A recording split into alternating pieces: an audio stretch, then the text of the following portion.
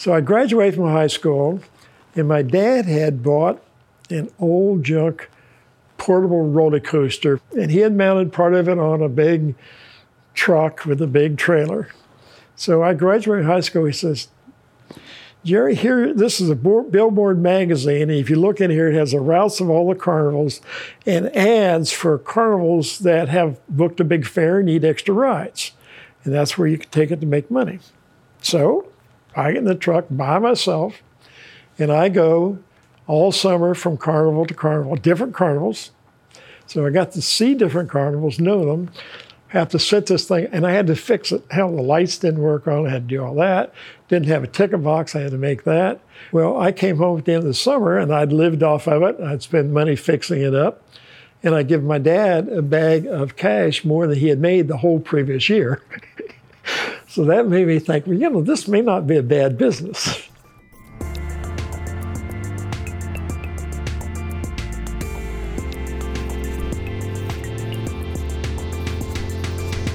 This is Of Note, a podcast on innovation. I'm Laura Corder, Managing Director of South Carolina Department of Commerce's Office of Innovation. And I'm Joseph Nuther, co-founder of Design Sensory and PopFizz.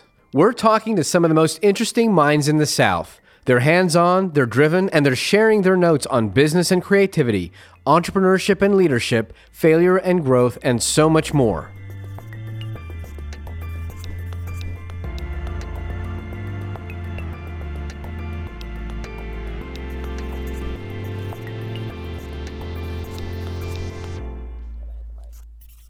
Picture this. Flashing lights, bright colors, waving flags, the smell of deep-fried food, screams of excitement off in the distance.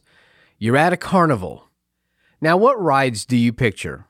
A Ferris wheel, a merry-go-round, and maybe the most love-it-or-hate-it ride of all, the free fall. And while we all may have not experienced a carnival in a while, the same vibrant scene was on full display in the basement of our guest, a serial entrepreneur and inventor of the free fall ride.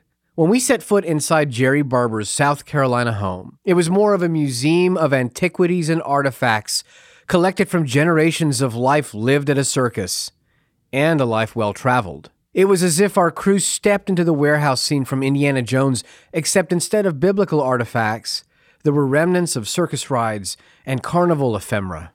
You can't have a collected home without a trophy wall.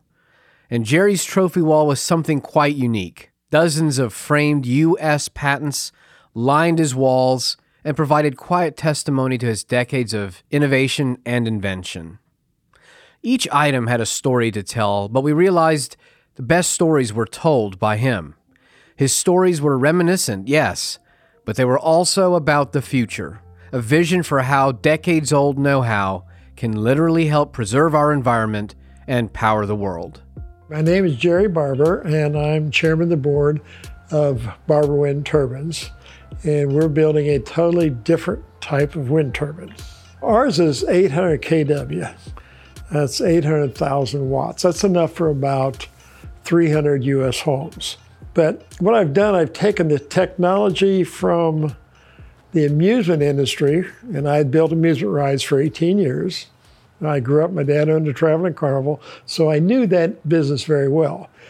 And I looked at the big three-bladed turbines, and I read somewhere that 80% of their maintenance problems is that gearbox. And the gearbox is the size of a small car. And it costs $250,000 every time you change one out, every 3 to 5 years typically, with a rebuilt one. Think of this new wind turbine as a 200-foot diameter bicycle wheel, okay? And the rim actually has 3 tires that runs a generator. So there is no gearbox at all. No gearbox means no oil. And all of a sudden, without that hot oil, one of the big problems they have, you mix hot oil, high voltage, and they have fires. And when they have a fire in one of these, it destroys the whole thing. We don't have any oil. We have nothing that burns, okay? Instead of the 3 big blades, we have 8-inch blades on all the bicycle spokes. Ours lays down and can stand a Cat 5 hurricane. No other wind turbine can. So As a result, our big market, we've already just got an order for 6 for the Caribbean because they are a little bit sensitive about hurricanes. Advancing the technologies that move industries like renewable resources forward, Jerry's work is truly fascinating, albeit somewhat technical. However, what's truly remarkable about Jerry's story is its humble beginnings, his eye for innovation, and how his small team can implement such a large change in just a decade. And we're a very small company, okay? There's really only 3 or 4 of us right now. Now, we use a lot of consultants. We got a lot of help from Georgia Tech, University of South Carolina. We built a prototype a couple years ago. We learned a lot about it, made a lot of changes. And of course, now you can call it a 1-year delay if you want. We made the decision to go with DNVGL certification. To get a wind turbine certified, only the really big boys do this. It's no different than getting a jumbo jet certified. They got to look at every nut and bolt. And one thing's nice, once it's certified, it's bankable. It means that banks will, without questions, they will finance it. Insurance companies have no problem insuring it. If you don't get that, then they all have to look at it very carefully before either one of them will do anything. Do you all license the technology, or do you actually build your turbines yourself? Right now, we're handling just the sales.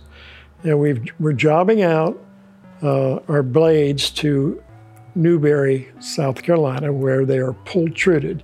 I use a lot of pull-treated fiberglass on amusement rides, because on amusement rides you can't put wood because it rots.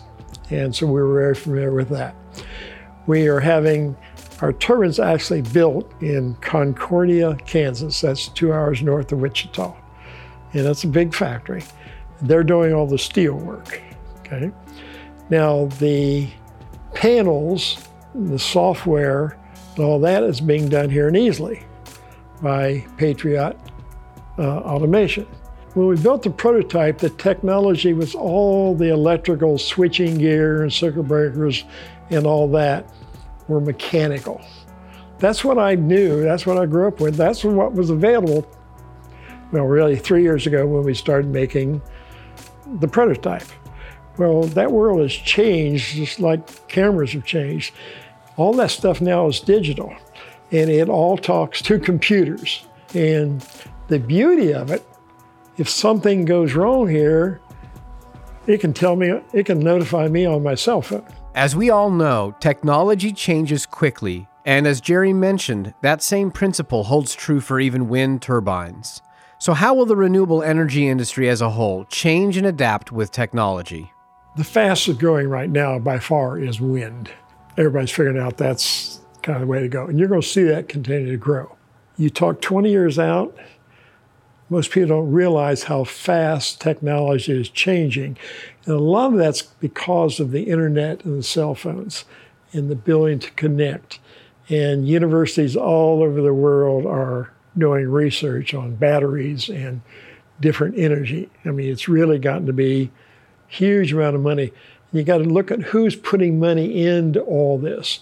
The militaries are, the automobile companies are, the cell phone companies are, because all the universities are. So say 20 years out, I would say 20 years, we're probably going to look at fusion taking over. Fusion energy, in short, is a form of energy generated by a nuclear reaction. It's often called the energy source of the future and perpetually promised that it always will be. But since we've sat down with Jerry, news of fusion energy moving from science fiction to reality has come out. Some saying that by 2040, 20 years from now, it'll be here. Jerry isn't looking ahead, but way ahead. So what makes someone at 70 want to start something so progressive like wind energy while betting that something even more progressive is on the horizon? You know, my whole life, I've never, even now, I don't think of myself old. To me, old age is 10 years older than I was, no matter what my age was. When I was 10, a 20-year-old was old, okay? So I'm 80, and I think 90-year-old, you gotta be 90 to get old. And I have to say, I've been lucky with my health. I do everything, and I mean everything I did when I was 40. And I get as much work done in the day. In fact, I get more done in a day today than I did in a day when I was 40 because I didn't have the internet. I didn't have any computer programs or didn't have a computer. I didn't have a cell phone. I mean, even transportation, there wasn't, when I was 40, you didn't just jump on an airplane. Let's get a lay of the land here on wind energy. Wind energy in the U.S., first of all, the U.S. is leading the way as countries are concerned from a standpoint of using wind energy. We are the top country that uses it for electricity generation. About 7% of the U.S. electricity comes from wind energy. And with respect to renewable energy, about a little less than half of renewable energy comes from wind energy. So it's very relevant in conversation now, and I'm sure will only gain in relevance as we continue to see a switch from fossil fuels and gas and coal to renewable forms of energy in the future. Now, there are many positives to wind energy, but there are a couple of disadvantages to it. The first is it's somewhat unpredictable. The wind is unpredictable. The weather's unpredictable. We all know that. You don't know when it will happen. You don't know how much you can depend on it. There's not really a potential sense of being able to plan for that. But the other couple of issues with it that people have are noise, looks, and cost, reliability. And the gentleman who we spoke to here, Jerry, is trying to deal with all of those other disadvantages. He's trying to simplify the mechanism. He's trying to make it look better, and he's trying to make sure that it generates less noise, less friction, less movement, so that it becomes a more reliable form of energy. Laura, how is his technology different? Yeah, so Jerry shared one major advantage to their wind turbine, which I think it's also important to note that their wind turbine is actually designed for offshore usage. In fact, I think when we were there, they were talking about how they were excited about a new project down in the Bahamas, which, for them, when you think about the usage of a wind turbine there, with their hurricane propensity, what's actually really cool about this is that their wind turbine, it's mounted on a barge, so off the coast, and it will actually fold down. So you've got this big wheel, that he described, and then it turns off of the wind on a barge. That, should they need to, it can actually fold down and actually be placed right back up within 24 hours and be back up in productivity. Some other things as it relates to their wind turbine. So like you said, there's no gearbox. There's no yaw bearing. There's no electrical slip rings. No tower sitting on the seabed because it's on a barge. No large expensive blades. Overall, because of all the innovation that they've put into this new wind turbine, it's 50% less of an overall investment. Sounds like what he did was kind of come back to one of the principal rules of something. He simplified the technology. Yeah, and the best part is it's where that inspiration came from, the carnival world. So you said your dad was in the carnival business. Yes, that's correct. What kind of influence did your dad have on you? I feel like you've learned so much about how to build things, how to make things, based on your childhood. Yeah, well, let's go back. I was born before World War II. The whole World War II, my dad worked for Robinson Myers the whole time, making parts for the Norton bomb site, which was our number 2 security, or right below the nuclear atomic bomb. I mean, that was the big deal. So he literally never came home from the factory. But then Dad was always building things. He started out by rebuilding some kiddie rides and taking them out to little celebrations. They built up a nice sized carnival. He somehow or another ended up buying a 1/4-mile dirt stock car track and running that. So he's running them both. So I was around machinery. I've, totally overhauled a car. I remember changing the crankshaft in a semi-truck parked along a ditch somewhere. When you grew up on a carnival back then, you fixed everything. And there was nothing digital. The word digital you hadn't even heard of yet. I got a lot of mechanical background. And then I started building some rides on my own. Much of Jerry's hands-on knowledge comes from his childhood and traveling with a secondhand roller coaster from carnival and city to town and fair.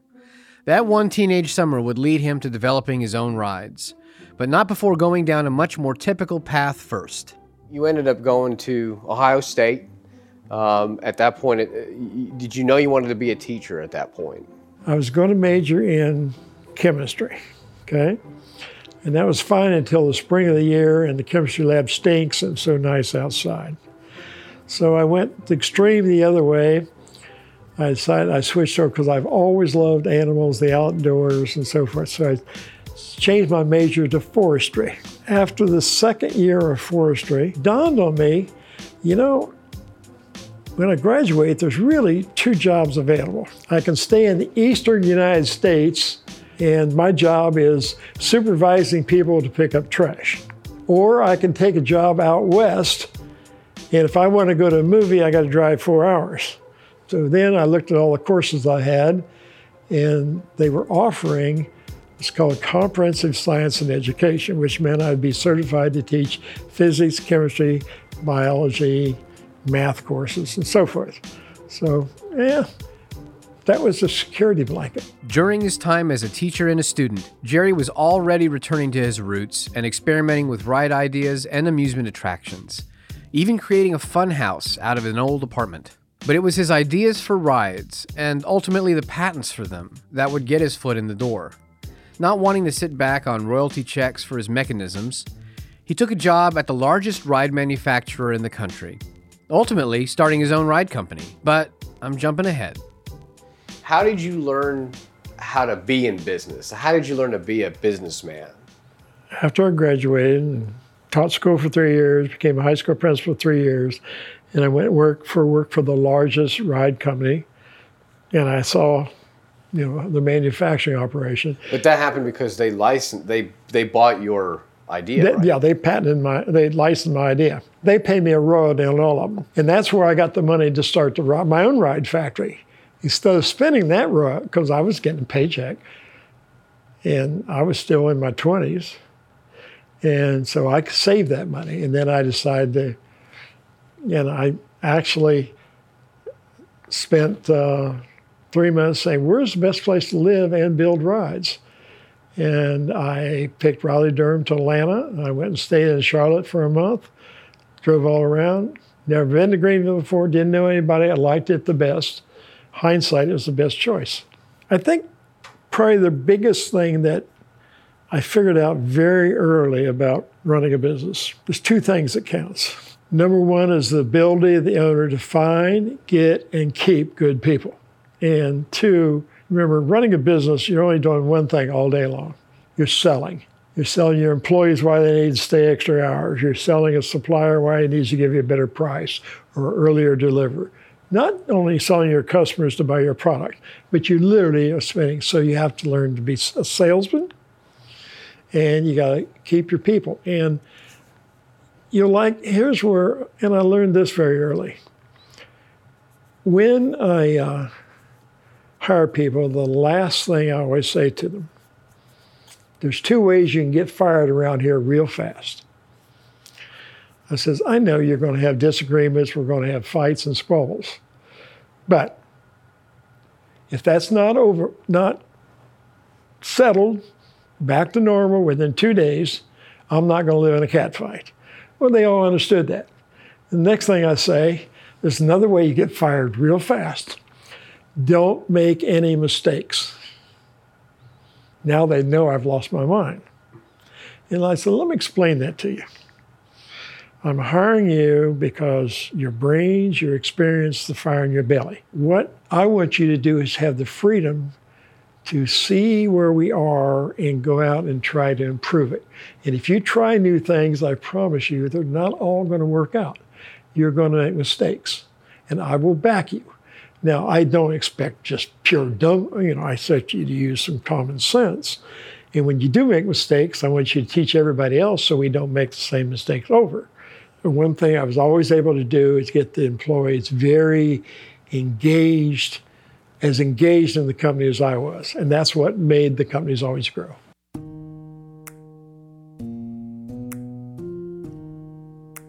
We are honored to have our podcast, Of Note, recognized with a 2020 Webby Honoree Award for our debut season. The Webby Awards is the leading international award honoring excellence on the internet. Awarded by the International Academy of Digital Arts and Sciences, it's the internet's highest honor. You can help us continue to grow the podcast by subscribing, reviewing, and sharing with your friends and colleagues.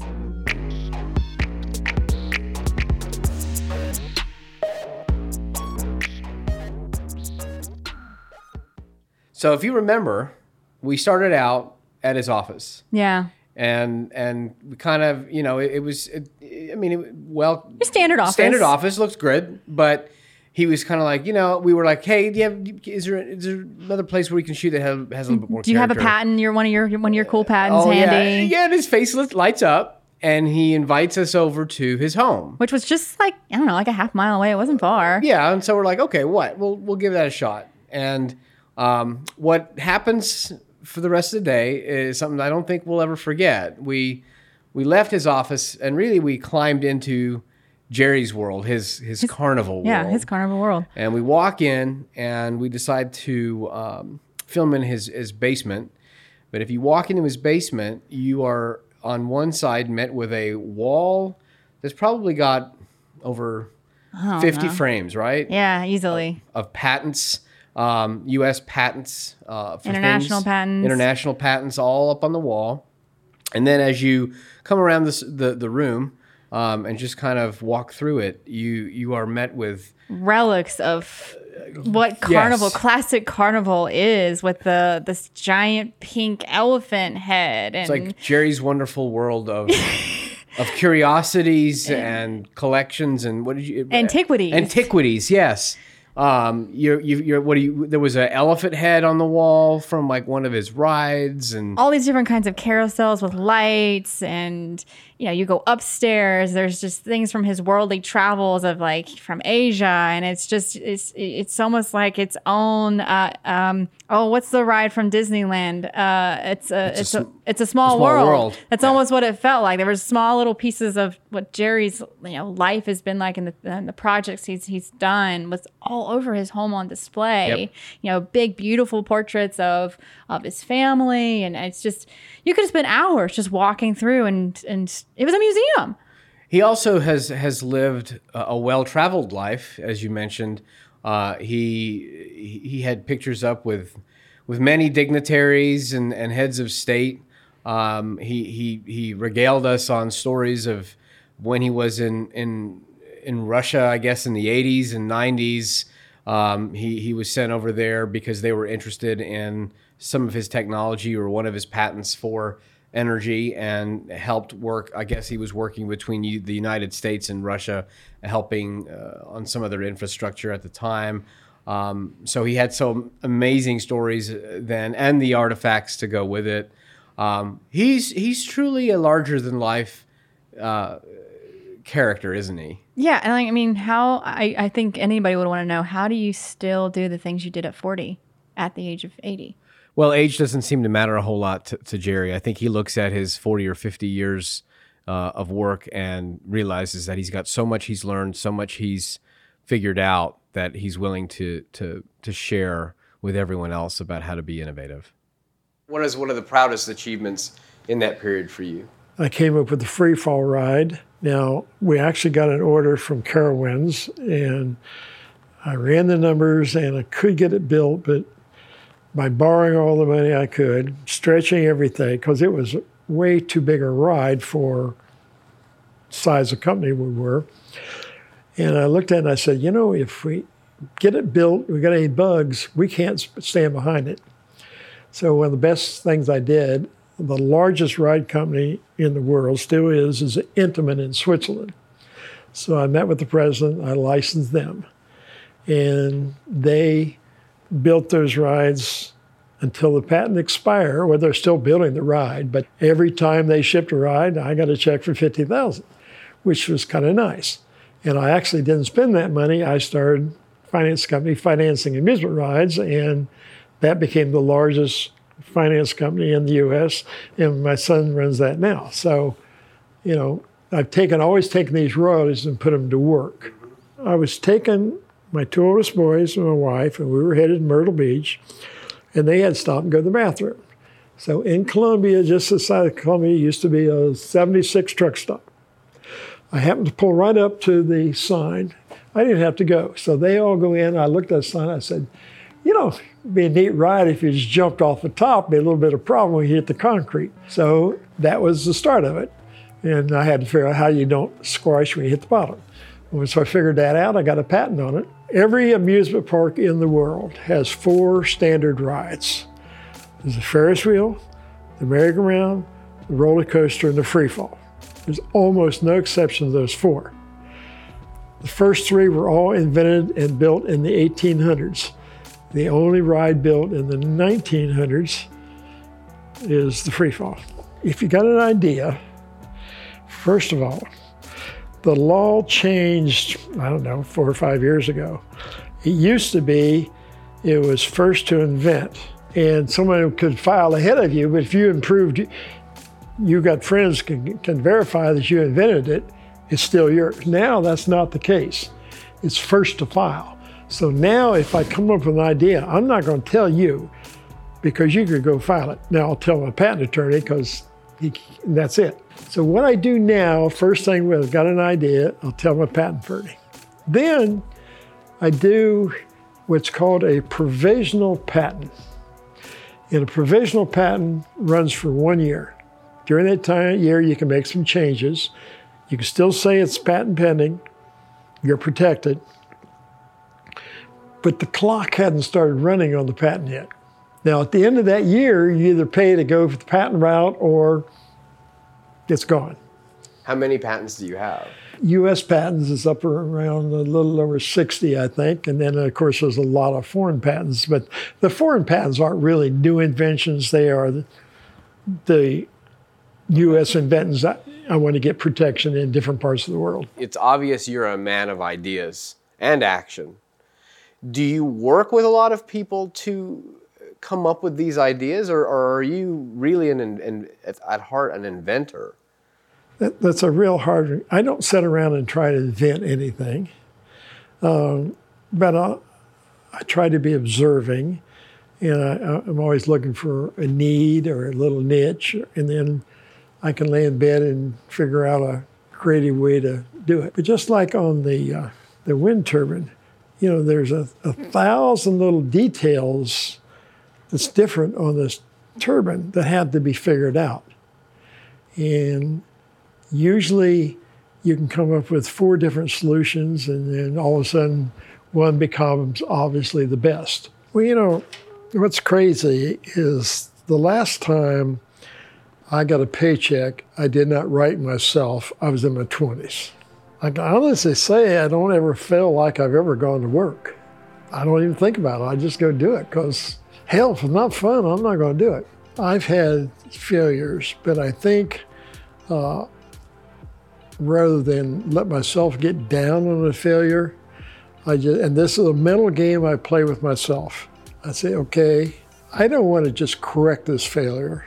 Whatever I come up with has got to be better than whatever it was before. And I don't care if a part breaks, I don't want to just fix it. Then when I fix it, I want it to be a better part. So I've always taken those things. Tammy is my 3rd wife, so I've had 2 failures. Well, each time I did better. That is the most, I've never had that answer. Laura, this topic of patents and intellectual property protection comes up often in these conversations with these innovators. It's not surprising. And in season 1, we met several people who provided advice. I think if we were sort of average them all together, they say, share your idea. Yeah, very pro-share.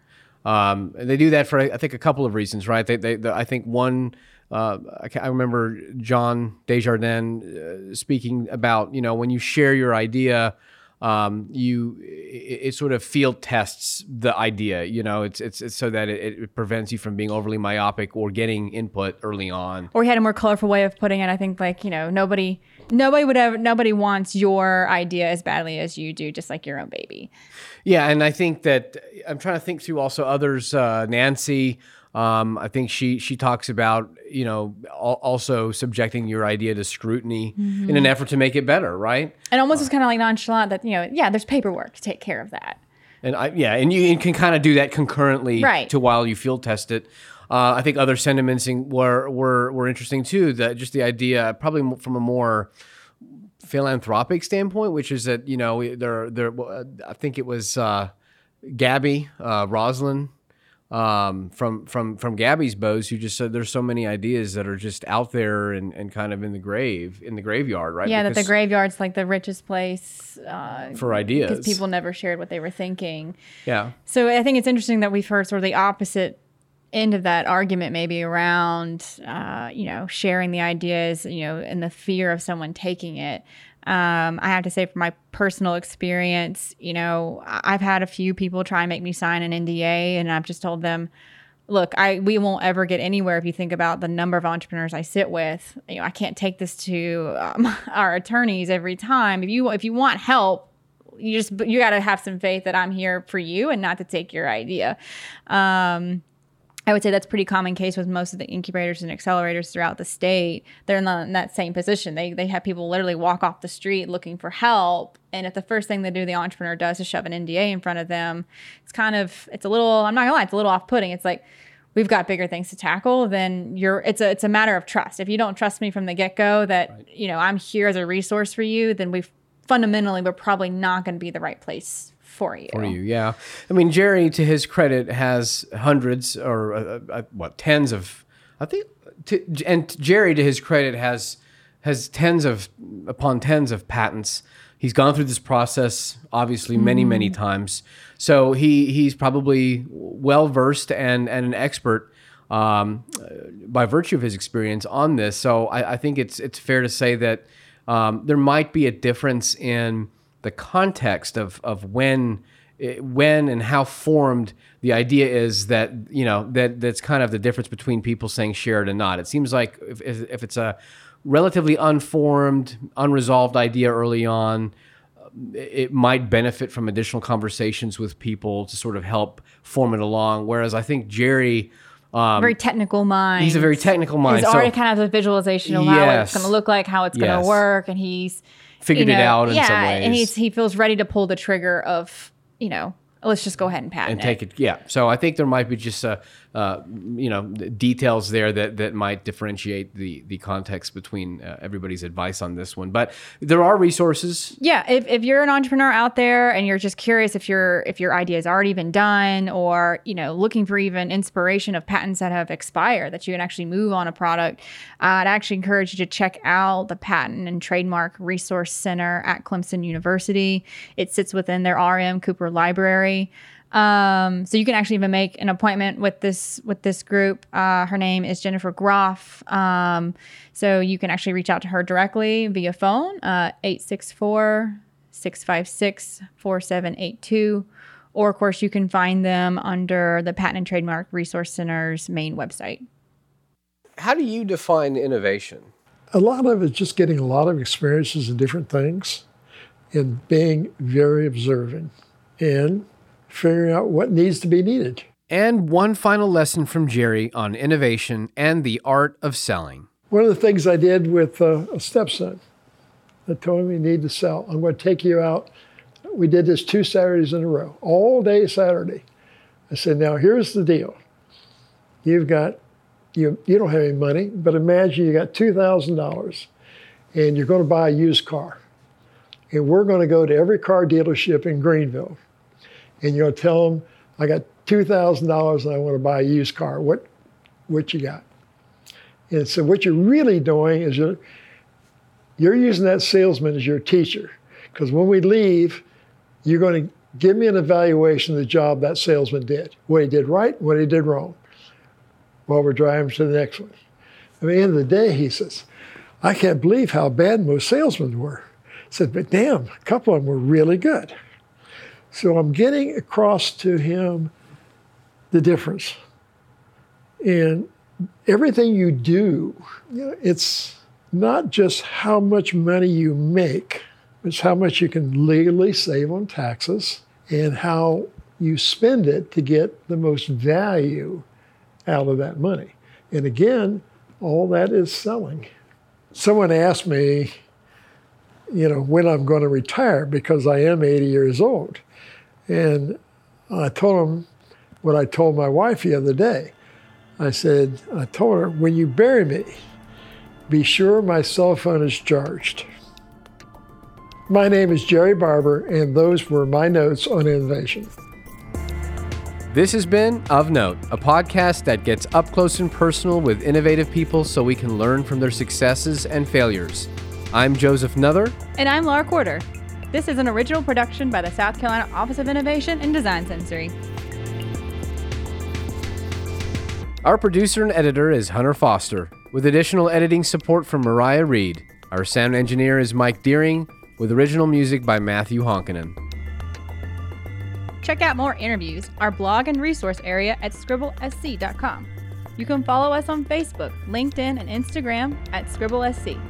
If you enjoyed the show, please make sure to subscribe, rate, and review on Apple Podcasts, Spotify, or wherever you get your podcasts.